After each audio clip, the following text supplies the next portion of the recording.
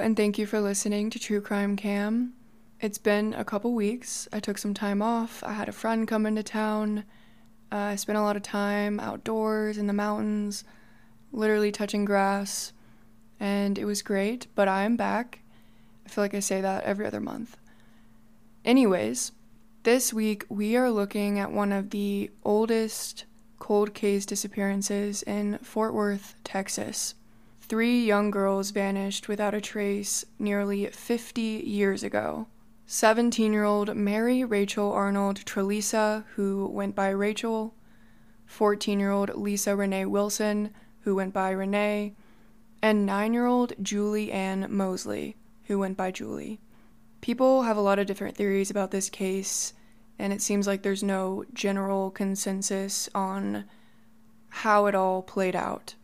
So we're just going to jump right into it, and by the end of this episode, you might be leaning one way or another when you ask yourself, was this the work of a complete stranger? Was it someone they knew or trusted? Or did these girls leave on their own? We don't have the answers as of the time of this recording, but hopefully one day we will. Rachel Arnold and her sister Deborah Arnold had a special bond. They were both afraid of their hot-headed father, Raymond, who was dying of cancer and would never reach the age of 40. They also nearly married the same man, Tommy Trlica. Deborah was in high school when she met Tommy, a divorced father in his early 20s, who already had a 2-year-old son. The pair were briefly engaged, but Deborah claimed, quote, it wasn't a real engagement. It was during this relationship that Tommy met Deborah's younger sister, Rachel. And apparently this is where the real romance blossomed. Tommy and Rachel married in the summer of 1974, shortly before Rachel was set to start her senior year at Southwest High School. In December of that year, Deborah split from her boyfriend and decided to briefly move in with the newlywed couple. Despite having a romantic history with Tommy, her sister's current husband, he and Deborah both said there was no issues with this new living arrangement. Everything was perfectly fine. On the morning before Christmas Eve, Rachel woke up early to do some holiday shopping and asked her sister Deborah to come along, but Deborah wanted to sleep in. Rachel then called up 14-year-old Renee Wilson. Despite their 3-year age gap, the girls were longtime friends. The Wilson and Arnold families had known each other for years, and periodically took all of their children on camping trips. Renee agreed to go shopping and shared the exciting news. Earlier that morning, after arriving to her grandmother's house, her boyfriend surprised her with a promise ring and vowed to love her forever. Terry was just 1 year older than Renee and lived across the street from Renee's grandmother's house. And because Renee spent a majority of her time there when her mother was at work, she grew close to Terry and all of the Moseley siblings. When Rachel arrived to pick up Renee, the girls asked Terry to tag along, but he too had other plans. His 9-year-old sister, Julie, however, desperately wanted to join the older girls on this shopping trip, but she had to ask for permission first. Her mother recalled, quote, I remember that Julie called and wanted to go to Seminary South. I said, no, you don't have any money. You just stay home. I knew Renee and her mother, but I really didn't know Rachel. But Julie kept whining about she wouldn't have anybody to play with. I finally gave in, but I told her to be home by 6. End quote.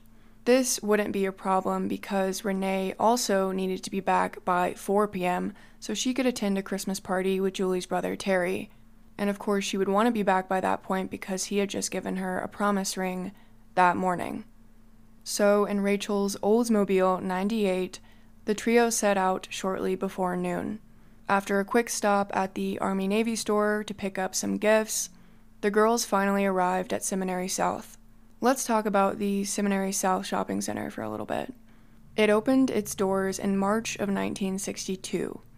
It stretched across 85 acres of land and sat at a busy intersection of Seminary Drive and South Freeway. 900,000 square feet of floor space and 45 acres of paved parking made it the largest shopping center in Texas and the Southwest at the time. When more malls started popping up soon after, Seminary South couldn't compete. Sears sold to another company in 1985, and the center continued to lose all of its major stores by the late 90s. The name was changed to Fort Worth Town Center, and in 2004 changed a final time to La Grande Plaza de Fort Worth, and caters largely to a Hispanic clientele. When the Fort Worth trio arrived, though, on December 23, 1974, Seminary South was still at its peak. Thousands of people were doing their last-minute holiday shopping. Rachel parked her car on the upper-level lot near the Sears, and what happened from there can only be pieced together by eyewitness accounts. It can only be theorized by friends, family, and investigators. Hours go by, 6 p.m. is slowly approaching, and no one has seen the Fort Worth trio, so their families start frantically searching the shopping center. And it was around 6 p.m. that all the fathers of the girls find Rachel's car still parked exactly as she had left it. The doors were locked. The Christmas presents they had bought were still inside. According to one of the mothers, apparently the fathers had brought shotguns and were literally guarding Rachel's car, waiting for them to return or see if they could find anything suspicious, while the mothers walked through the shopping center and got them to make an announcement like, hey, where is Julie, Rachel, and Renee? And as time continued to pass, none of the girls showed up, and that is when they finally made the decision to file a missing persons report. The families called local hospitals, they called friends, acquaintances, anyone they could think of, and no one had seen the girls. The following morning, police announced that there was no reason to suspect foul play, but they made a note that none of these girls had run away before, so this behavior was unusual, and the parents believed that even if they had run away, there would be no reason to bring along 9-year-old Julie and bring her into the situation. Less than 24 hours after the Fort Worth trio disappeared, on Christmas Eve, a letter arrived that would seemingly confirm police's theory of the trio running away, but this attempt at clarity only muddied the investigation even more. The most intense part of any missing persons case is the first 48 hours. This letter was most likely an attempt to delay investigators from taking serious action. It might have been an attempt to calm the Fort Worth trio's loved ones and give whoever was behind it more time. More time to do what? No one knows for sure. On Christmas morning, the Fort Worth Star-Telegram stated the letter was evidently written hurriedly with a ballpoint pen and came in an envelope that had been addressed in pencil. A journalist for the paper, Mary Rogers, gives a great description of this letter. The letter was, quote, addressed to Rachel's young husband, but the name on the envelope was a formal Thomas A. Trlica, not the familiar Tommy she always called him. Rachel's name was scrawled in the upper left-hand corner of the envelope.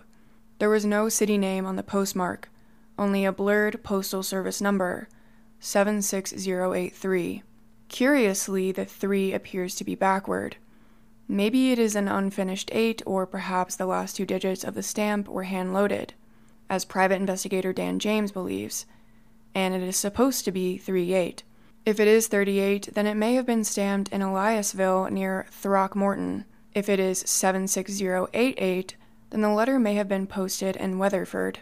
The letter was on a sheet of paper wider than the envelope. Written in a childish scrawl, it read, I know I'm going to catch it, but we just had to get away. We're going to Houston. See you in about a week. The car is in the Sears upper lot. Love, Rachel. The original L on Rachel's name had been a short loop that looked more like an E. The writer had gone back over it, making it a taller loop.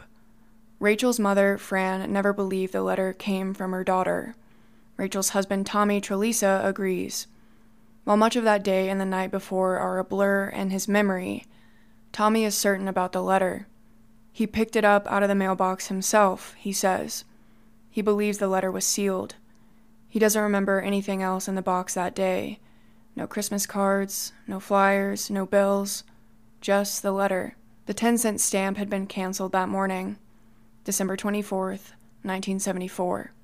A cancellation, by the way, is a marking by the Postal Service in which they deface the stamp so it can't be reused to send more mail.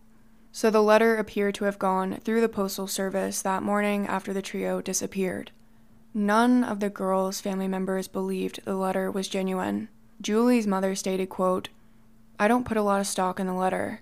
And Renee's mother stated, quote, "It just doesn't make sense." However, a police juvenile officer is quoted saying, "It's her handwriting, but I don't know if she was forced to write it.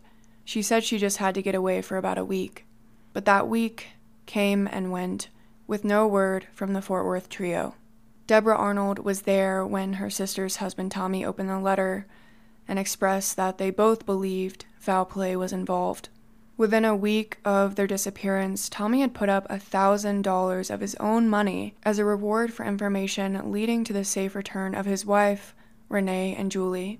This would be roughly $6,200 today. He told the local paper, quote, "I don't know what to think at the moment, but as each day passes, I get more and more nervous." On January 1st, 1975, Rachel Trlica's father received a phone call from an acquaintance claiming he saw the trio shortly before they disappeared. The unnamed man said he saw them in a record store department at Seminary South. He said some words to Rachel, she responded, and he also noticed another person who appeared to be with them. It's unknown who this other person was. The article doesn't say if it was a male or female either. That same evening, Rachel's father and other relatives of the girls traveled to Dallas to speak with a psychic. Renee Wilson's uncle stated, quote, "We talked with him for about 4 hours. He told us a few things which are beginning to match up and help us remember some of the girls' friends who might know something." The psychic asked Rachel's father if $150 meant anything to him. He responded that there was $150 in savings bonds that were missing from Rachel's car.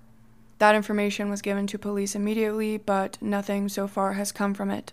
By the end of January 1975, a month after the girls disappeared, the reward had increased to over $2,000, and their families started the process of distributing over 50,000 flyers, pleading for the public's help.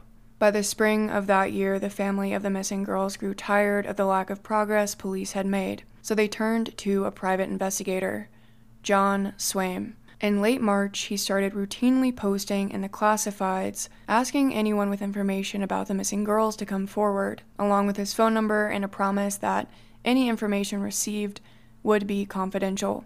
He also held a press conference where he criticized police for not handing over the case file on the missing girls. A few hours after this, the police chief called him personally and gave him a verbal briefing of all their information. Swaim said the information was, quote, "very good," but didn't point to any suspects directly. A little over a week later, he announced a giant search in 2 South Texas counties. Swaim claimed he received a tip from an unnamed source that the Fort Worth girls had been killed and hidden beneath a bridge near Port Lavaca. It turns out that Fort Worth police had already received a similar tip in February, and a search had already been conducted. Swaim said that the water was still 2 or 3 feet deep at that point, making the previous search more difficult. After 6 hours of searching by over 100 volunteers, the search was called off. John Swaim told reporters that he now believes the girls may have willingly run away from home. In addition to this private investigator, the families turned to psychics for help. In August of 1975, the Fort Worth Star detailed some of their experiences with these psychics. Since Christmas, all 3 households have received mail from every manner of psychic, seer, and crank. But as Miss Wilson put it, quote, "When you're desperate, you'll do just about anything. I've got a stack of letters that high that I've written them," she said, spreading her hands. She said she lost 3 blouses to psychics who requested a piece of her daughter's clothing. She was wearing a necklace belonging to Renee, which, she said, had been mailed all over the country. About 60% of the psychics nationwide claim a blue hippie van is involved. The same percentage believe the girls traveled north, not south, as the note said. One woman told the families the girls' bodies were in a shallow grave near a creek in Mansfield. Rachel and Renee's mothers, along with Rachel's sister Deborah, walked several miles of a creek bed in February, following a map the psychic had prepared. Rachel's mother recalled, quote, "At one point where one of the girls was supposed to have been, Deborah reached down in the water and pulled up the skull of a pig. The very next day after this article was printed, a 28-year-old man was arrested. John Swaim had received several tips about this man in relation to the Fort Worth trio. Shortly before 17-year-old Rachel Trlica vanished, she applied to a job at a store in Fort Worth. The 28-year-old suspect not only worked at that store Rachel applied to, but he also at one point lived in her neighborhood and moved shortly before Rachel got married. This suspect also drives a car that fits the description of one seen parked near Rachel's home the day she and the other girls disappeared. Now let's talk about the tip that led to this man's arrest. A 15-year-old girl and her 18-year-old sister had been receiving obscene phone calls from someone the last 2 years. They didn't know who the man was until the 15-year-old convinced the man to give her his name and address. With confirmation of this man's identity, the parents of the girls contacted police and private detective John Swaim. I'm not sure if this family knew this suspect had some sort of connection to the Fort Worth trio case, or if they just wanted John Swaim to look into this guy for the safety of their daughters, but either way, Swaim starts looking into it. And that's when he learned that this suspect had harassed at least 6 women who applied to this job, the same job Rachel Trlica had applied to. All of these women were receiving obscene phone calls on a regular basis from the same 28-year-old suspect. Now knowing that this suspect had a connection to the Fort Worth trio, Detective Swaim sets up a devious plan. He gets this 15-year-old girl to set up a meeting at a shopping center in Fort Worth for 1 p.m. to trick this man into coming. A 28-year-old man meeting a 15-year-old girl is obviously a problem, but it would allow police to take him into custody and potentially question him about the Fort Worth trio. Swaim notified police about this plot, and he went to the shopping center with 2 of his own employees. 2 Fort Worth police detectives were there as well. The suspect at this point is an hour late, so the Fort Worth officers leave, thinking the meeting isn't going to happen. The suspect then ends up calling the 15-year-old girl, saying he was running late and that he'll be there by 2:30 p.m. The suspect arrived before police could come back, so Swaim and his men detained the 28-year-old until police could arrive. Fort Worth police eventually came back and they took the man into custody for investigation of harassment. And this 28-year-old man apparently already had a record. He'd received a 5-year probated sentence for indecent exposure, which means this man intentionally showed his genitals in public. Detective Swaim told journalists that it appears this suspect was using his position at the store to obtain names and phone numbers of young women who applied for jobs or were listed as references on the applications. Police were supposed to give the man a polygraph test the following afternoon, but his lawyer was able to get him out of jail before that could take place. The suspect agreed to take the test at a later date, but I cannot confirm whether or not that actually took place. And apparently nothing would ever come of this suspect. Fast forward a few months to the 1-year anniversary of the Fort Worth trio's disappearance, December 23rd, 1975. There are no additional updates about the 28-year-old suspect, and John Swaim tells the Fort Worth Star-Telegram, quote, "We have no leads. It's as if they just vanished." Fort Worth police also confirm they have no new information to provide. Over the following months, the families of the girls and Private Detective Swaim took every single bit of information they received seriously. Renee Wilson's father is quoted saying, "After 15 or 16 months, you start checking out anything." In March of 1976, a man in Honolulu, Hawaii, who was described as a psycho and a nut, wrote a letter to the sheriff in Rising Star, Texas. In this letter, the man, quote, carefully described how the girl had been killed and placed in brush off Texas 26, 3 miles east of Rising Star. Rising Star is roughly 2 hours southwest of Fort Worth. The sheriff and roughly 40 officers conducted a 5.5-hour search of the area because this quote-unquote psychic made his identity known and wrote in such detail they couldn't not take it seriously. Detective Swaim thought it was completely absurd though, and it turns out he was right. This is what the sheriff had to say to the media after the failed search. Quote, "He said they were dumped out here near a gas well. He said they weren't buried. How he was supposed to know all of this, I don't know. He sounds to me like somebody who ought to be investigated. The only interesting things we found were some old animal bones.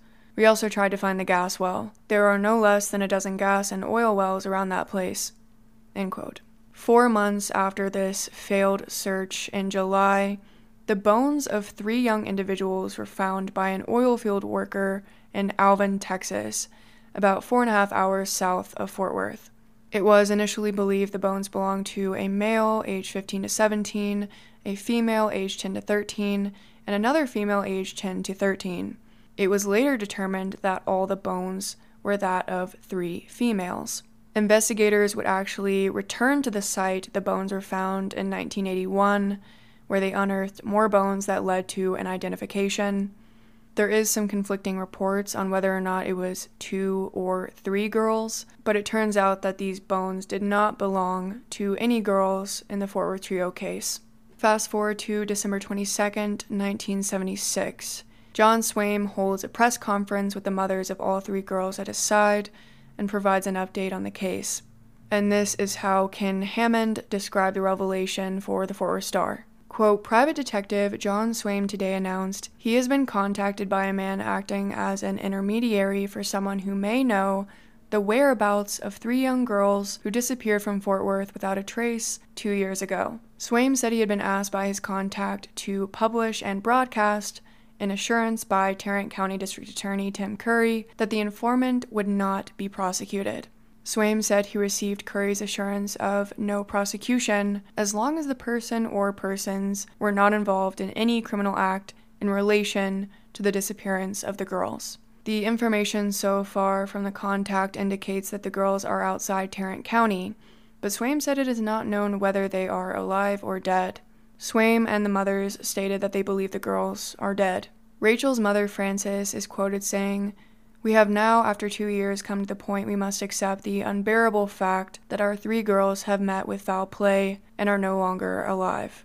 She continued, "We all know that somewhere out there is a person that knows the location of our daughters, and we appeal to that person to contact Fort Worth Private Detective John Swaim or the Fort Worth Police Department and give them the location of our daughters. If you do not want to contact Mr. Swaim or the Fort Worth Police Department directly, write a letter or telephone a responsible person that does not know you and ask that person to relay the information to Mr. Swaim or the police department. It has been a long 2 years for us, and we are not interested in people being prosecuted or going to jail. We only hope someone will come forward with information that will lead us to where our girls are and put an end to this terrible nightmare of 2 years."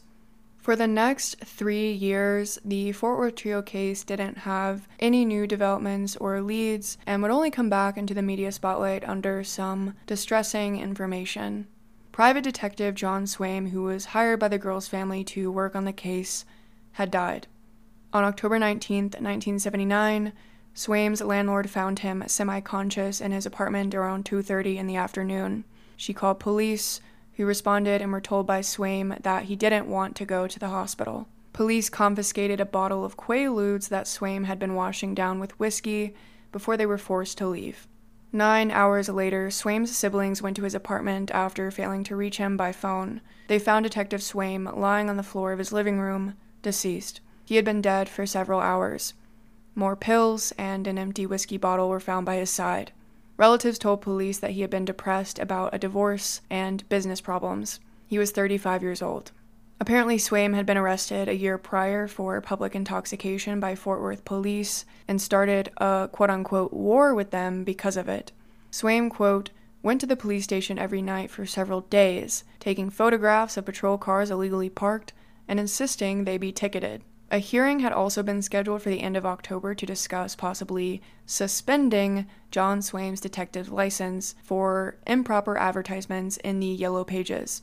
Apparently, Swaim was not listing his principal business address in the Yellow Pages, which is required by state law. 4 complaints about Swaim's behavior had also been filed to the board, but he was never found guilty of any charges.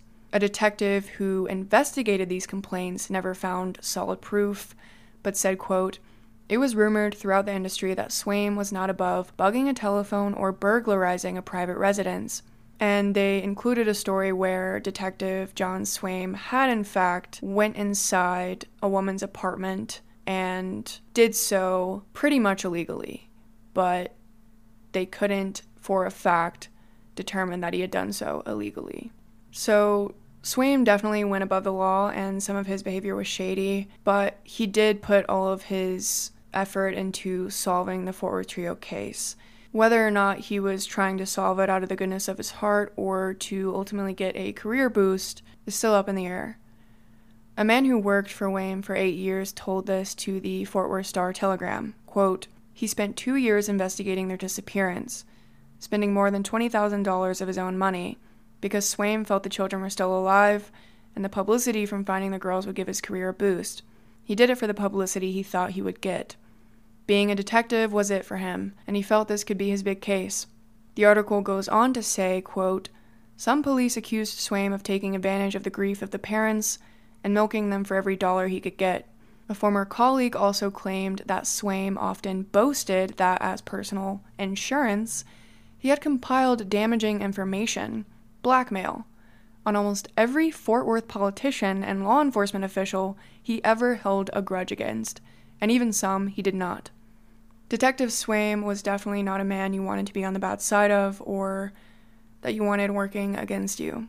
His death was initially believed to be an accidental overdose, but eventually it was ruled as a suicide. A couple months later, the 5-year anniversary of the Fort Worth Trio's disappearance rolled around, and more information was revealed about John Swaim's investigation and where it was going to go from there. Apparently, Swaim took the case for a $500 retainer fee, which is about $1,300 today, and with the understanding that the reward fund would go to him if he found the girls. After Swaim's death, Renee Wilson's mother contacted his family members and asked that the pictures of their daughters be returned. That's when she learned, quote, "According to the private investigator's last request, his files were burned. Among them was information concerning the girls." So all of the information, details, tips, and images that John Swaim had collected about this case over the course of 2 years he investigated it were completely destroyed, and they were not passed on to the family or police, which is absolutely devastating and makes John Swaim look even more shady that all of his files were destroyed, all of his life's work. The major case investigator who was now assigned to this investigation told a reporter that the trail went cold in the Seminary South parking lot. He said, quote, "We've been a lot of places and made a lot of investigations, but we never had gotten them off that parking lot. Rachel Trlica's car was found parked and locked in the upper level lot near the Sears. No one saw the girls leave. The only way they could have left the shopping center is by foot or in someone else's vehicle. The only clue police have of that being a possibility is a secondhand account from a store clerk. Quote, the woman told the store clerk she saw 3 girls being forced into a yellow pickup near the Buddy's store at the center. She described the truck as having lights on top of it." End quote. Police were never able to locate the woman who told this story to the clerk, so they weren't able to ask her any additional questions.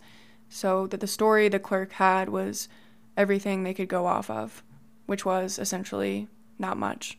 The theory that these young girls were abducted by a stranger is what most people believed at the time, especially Rachel's mother, who said, quote, "A lot of people think they left with somebody they knew, but I'll always think, until the day I die, that these girls were taken." This same year, Rachel's family was approached by a man who claimed he was a witness to the girls' abduction. This is how the Fort Worth Star described the man's story. Quote, "Waiting in his car, the man said he saw a Hispanic man wrestling a teenage girl into a light blue van. The girl was screaming, 'Help me, help me.' But when the witness sprinted over to help, the Hispanic man brushed him aside, saying he was butting into a family argument. Just then, a younger girl jumped from the back of the van, only to be pursued and shoved back inside by a second Hispanic man," the witness said. Rachel's mother said she believed this man's story because he never changed the details and felt like this man was being honest.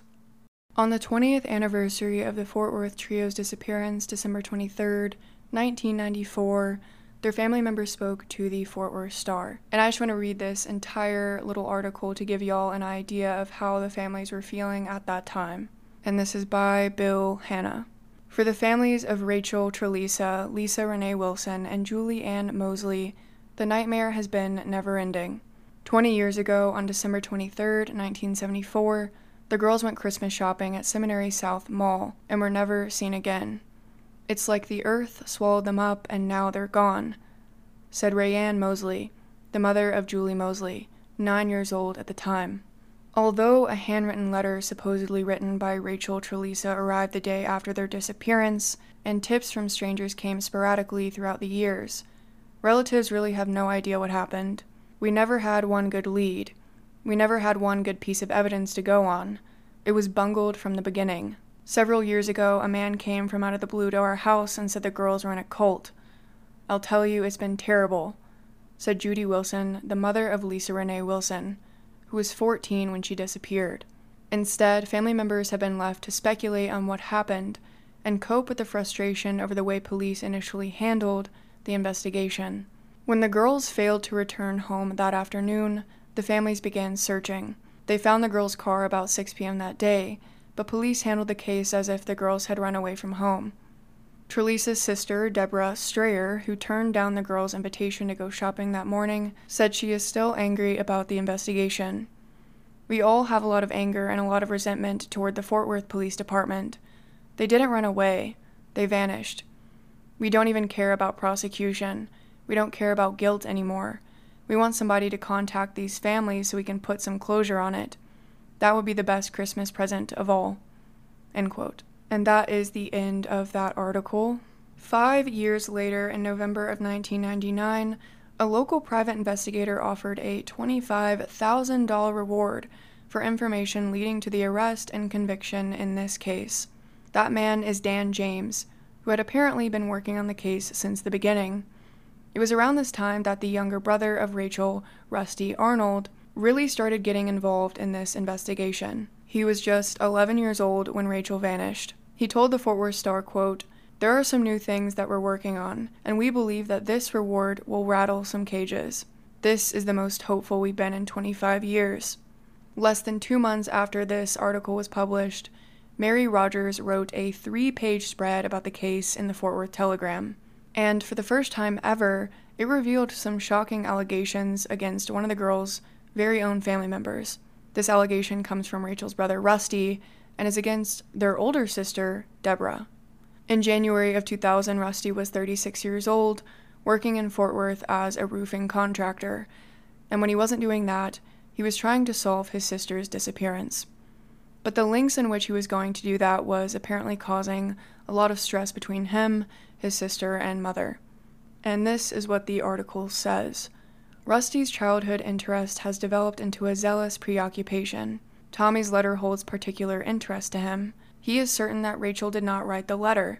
He is just as sure that Rachel, and only Rachel, is alive, and that it is only a matter of time, perhaps even days, before he finds her.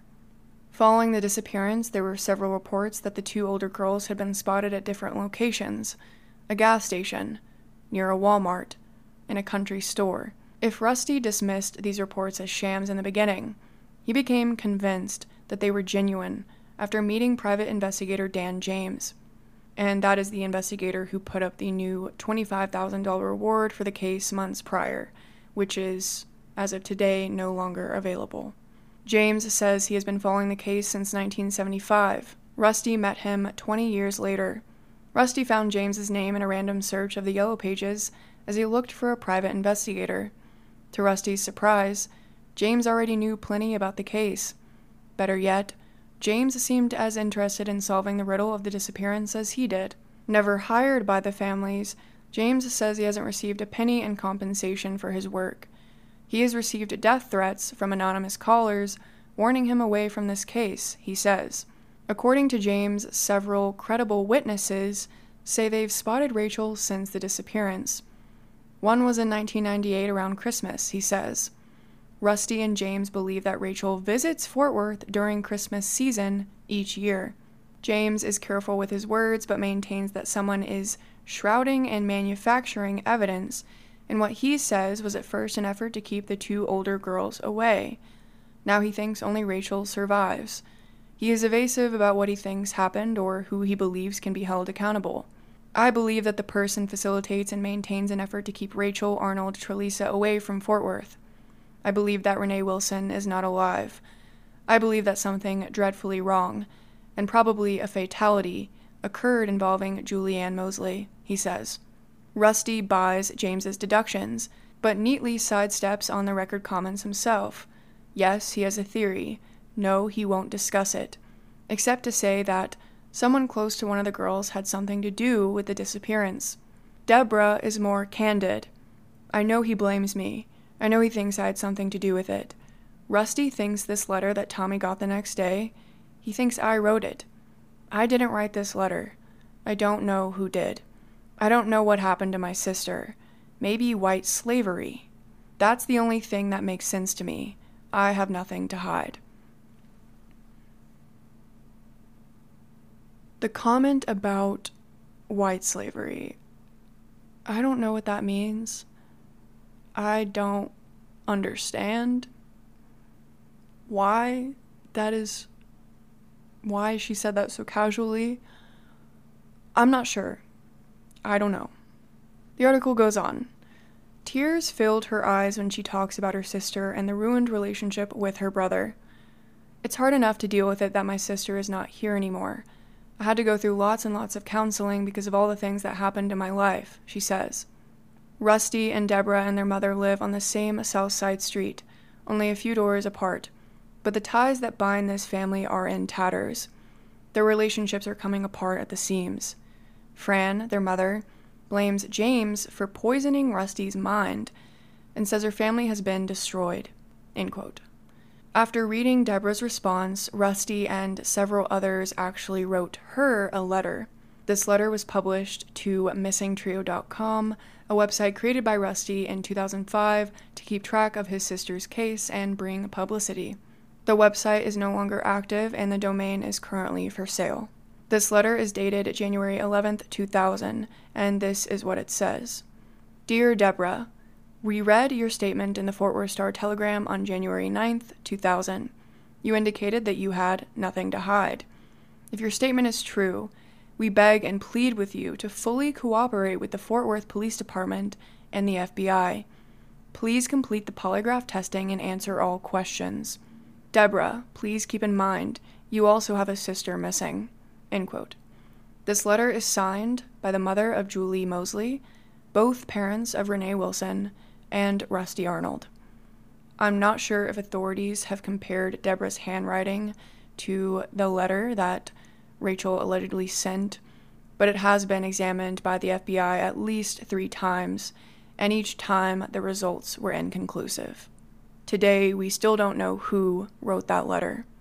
Exactly a year after this article was published, Fort Worth police officially reopened the case and assigned homicide detective Tom Bocher. In 2009, he stated, "The case has so many possible suspects, but there hasn't been any new information. It's still an active and open case." He also said it's possible that whoever is responsible for the girl's disappearance could be dead. By this point, Fran had lost contact with her daughter's husband, Tommy, who moved away from the Fort Worth area. He's since remarried and had other children. The rest of the girl's family still live in Fort Worth, but they too have slowly drifted apart and moved on. She stated, quote, "You have to move on, but we all still want to know." It seems as if Rusty Arnold is the only direct family member who is actively working on the case, at least publicly. He told the Fort Worth Star in 2017 that he believes Rachel's letter was mailed in Throckmorton, Texas, a town roughly 130 miles northwest of Fort Worth. Rusty said, quote, "I really miss my sister. I will keep looking for answers as long as it takes." Rusty has been true to his word.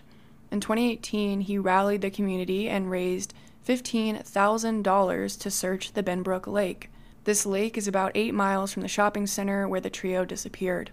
And if you listen to the previous episode that I did, you might remember that this is the same lake in which 17-year-old Carla Walker's body was found nearby. Carla was abducted on Valentine's Day, 1974, the same year the Fort Worth trio disappeared. A 77-year-old man was convicted for her murder last year after DNA evidence was retested in the case. Texas Monthly published a lengthy article about the case and her killer and mentioned numerous unsolved killings in Fort Worth with similarities to that case. However, Texas Monthly did not mention the Fort Worth trio. So back to Rusty's focus on Benbrook Lake. He told the Fort Worth Star in 2018 that he and volunteer divers are focused on this body of water because they believe one of the 3 vehicles submerged in the lake belongs to a person of interest in the case who knew the girls. Rusty didn't disclose the name of the person, but he said, quote, "At the same time the girls went missing, we believe the vehicle he was driving also disappeared. We sat around coming up with theories, and we discovered that the person of interest lived within 5 miles of Benbrook Lake at the time. It's a hunch."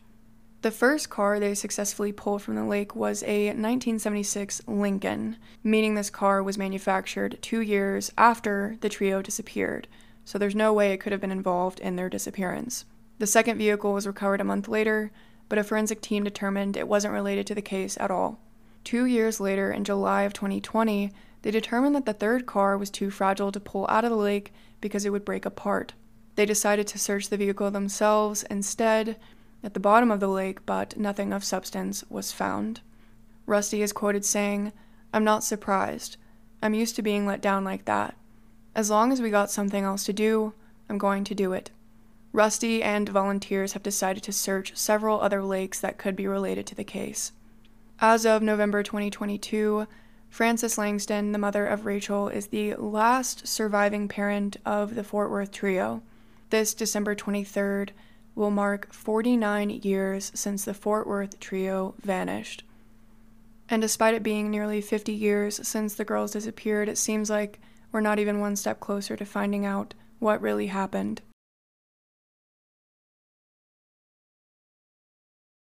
Thank you all so much for listening to this episode, and a special shout out to the new Patreon members, Esperanza S.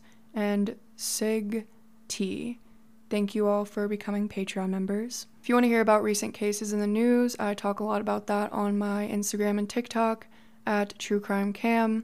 And if you're on Spotify or YouTube, please leave a comment on what case you want me to cover next. Thank you all so much for listening again, and I hope you all have a good day, evening, or night. Goodbye.